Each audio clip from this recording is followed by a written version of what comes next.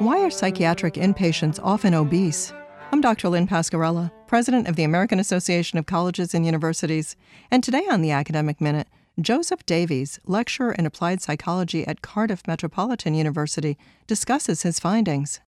Secure psychiatric inpatient services are hospitals that treat individuals with complex mental illnesses who are considered a danger to themselves or the public. In many cases, these patients have also committed a criminal offence. Secure inpatients usually have a diagnosis of schizophrenia and are often obese. In fact, research suggests up to 80% of secure inpatient populations are obese. Patients with schizophrenia frequently experience a range of physical comorbidities that are associated with obesity, which significantly contribute to a 15-year reduced life expectancy compared to the general population. It is often argued that potent antipsychotic medications are to blame for secure inpatient weight gain.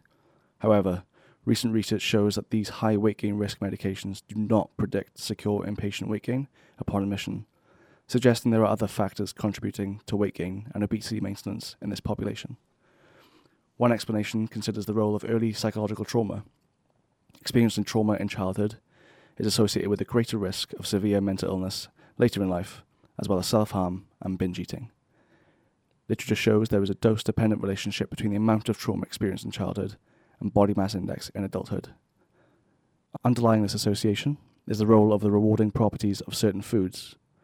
Consuming highly palatable food is an effective, albeit short-term way of avoiding the intense emotions associated with early experiences of early abuse. This is important because energy-dense foods are abundant in many secure services.